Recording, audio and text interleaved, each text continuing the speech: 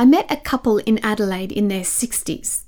They'd struggled with infertility and then fell pregnant with twins. One of the pregnancies was ectopic and didn't survive.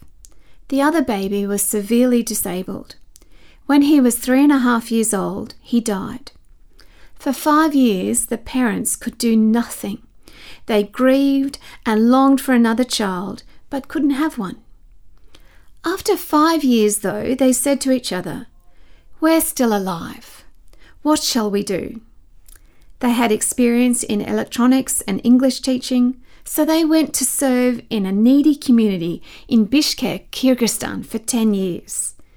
They said to me, "Make sure you tell people that it's possible to keep going. Even after you lose your only child, God still has a plan." Their words stayed with me. We're still alive. What shall we do?